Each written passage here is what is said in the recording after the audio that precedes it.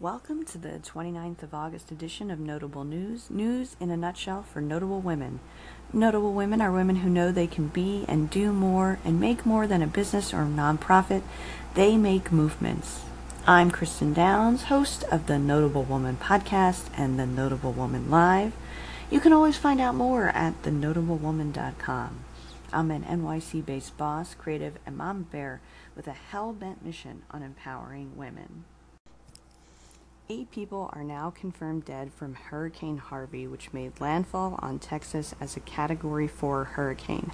Hurricane Harvey, now a tropical storm, has made its turn back over the Gulf of Mexico and continues to threaten Houston and the Gulf edge of Texas and Louisiana. The entire Texas National Guard has been activated by Texas's governor, and Dallas's mayor is prepping for Houston Harvey refugees, with 2 locations already open and another opening. It's somewhat ironic, perhaps terrifying, that 2 weeks ago Trump rolled back Obama-era regulations to protect against floods. And lastly, at a press conference on Monday, Trump announced that the White House released former Sheriff Joe Arpaio's pardon as the hurricane was making landfall because they thought the ratings would be good. I can assume Trump was saying this because people had accused him of hiding the pardon in hurricane news, but perhaps he should have been coached on another possible alternative. The words ratings and natural disaster should not be used in the same press conference. Speaking of the former sheriff, there's a rumor that he's going to challenge junior senator of Arizona, Jeff Flake, for his seat. I'll be donating to Flake's campaign if that happens. Speaking further about Trump trying to diminish Obama's legacy, it's not just flood regulations, but now also police and military gear. U.S. military suppliers have been making a buck off excess gear going to U.S. the police departments, and that makes a peaceful protest look like a one-sided war. After Ferguson, Obama stopped that practice, but now it is back again. Who benefits? All those military gear companies. Who loses? All U.S. citizens if the right to assemble is attacked. And of course, Trump has also made several comments about martial law going on in Chicago, and we might just be a few steps ahead of a police state. Rex Tillerson is having a busy week on both sides of the resistance. When asked on Fox News if Trump stood for American values, Tillerson reported that Trump stood for his own. When further questioned on his own values, Tillerson noted that he had made his stance perfectly clear in a speech he had given to the State Department. Sick, burn, Tillerson. But on the flip side, Tillerson announced that he would end 36 special envoys to the State Department, including the representative on climate change. Though I have little surprise on this from the former CEO of ExxonMobil, the continued consolidation of power does make me nervous.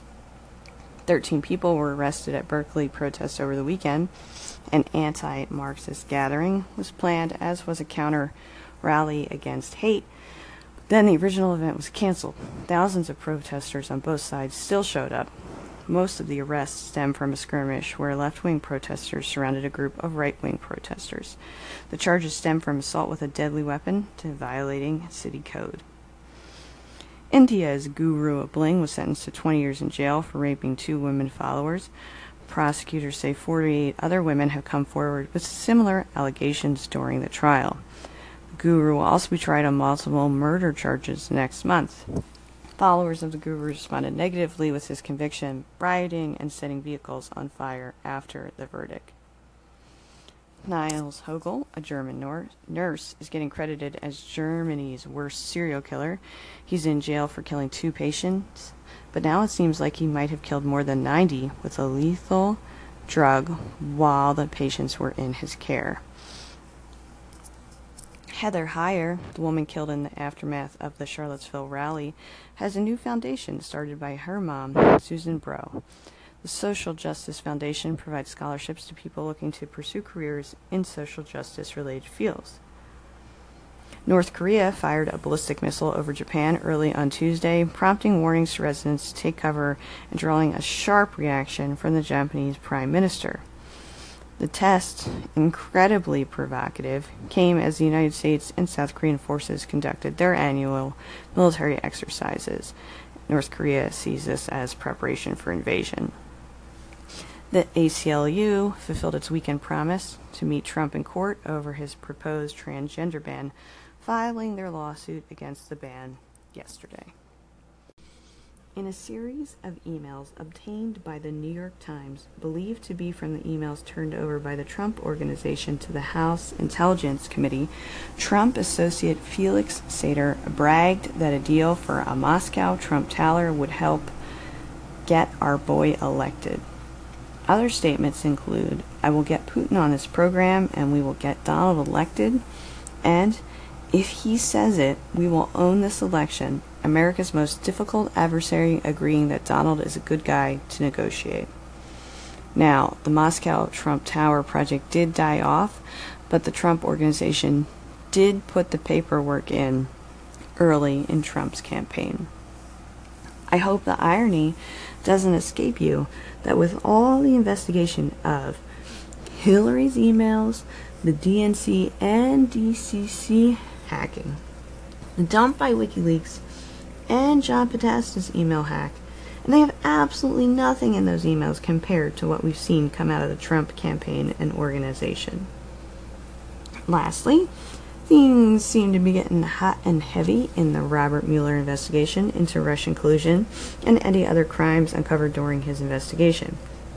Mueller and his team appear to be zeroing in on Donald Trump Sr.'s role in the preparation of Donald Trump Jr.'s false statement, allegedly crafted aboard Air Force One and proven to be false by emails Trump Jr. himself released on Twitter not even days later. There's all sorts of speculation about what's going on there, but like most things in Mueller's investigation, we're just going to have to wait. In today's segment of Every Woman Needs a Hero, today we're looking at Alice Walker. Alice Walker is an internationally celebrated writer, poet, and activist whose books include 7 novels, 4 collections of short stories, 4 children's books, and a volume of essays and poetry. She won the Pulitzer Prize in Fiction in 1983, and she's also won the National Book Award. Her novel, The Color Purple, is absolutely breathtaking, as is the musical by the same name. I absolutely recommend you checking them out. Now, Walker grew up during Jim Crow in the South, and rather than go to school, the owner of her family's land wanted her to work in their fields. Her mother said no way and enrolled her daughter in first grade when she was 4. An accident with a BB gun left her blind in one eye for years before the scar tissue could be removed. During college, an abortion left her severely depressed and suicidal. She returned to the South after college so she could participate in the civil rights movement and registering people to vote. She had to marry her husband in New York City because interracial marriage was still illegal in the South. She and a friend bought a headstone for the unmarked grave of Zora Neale Hurston, and they brought the writer and her work back from obscurity. And in 2003, she was arrested while protesting the Iraq War. If I could contribute a quarter of what Alice Walker has contributed to this world, I would be over the moon. Today's food for thought is, of course, from Alice Walker. The quote I loved and wanted to share with you today is, "The most common way people give up their power is by thinking they don't have any." What about you? Is there a place in your life where you've been giving up your power? Take it back.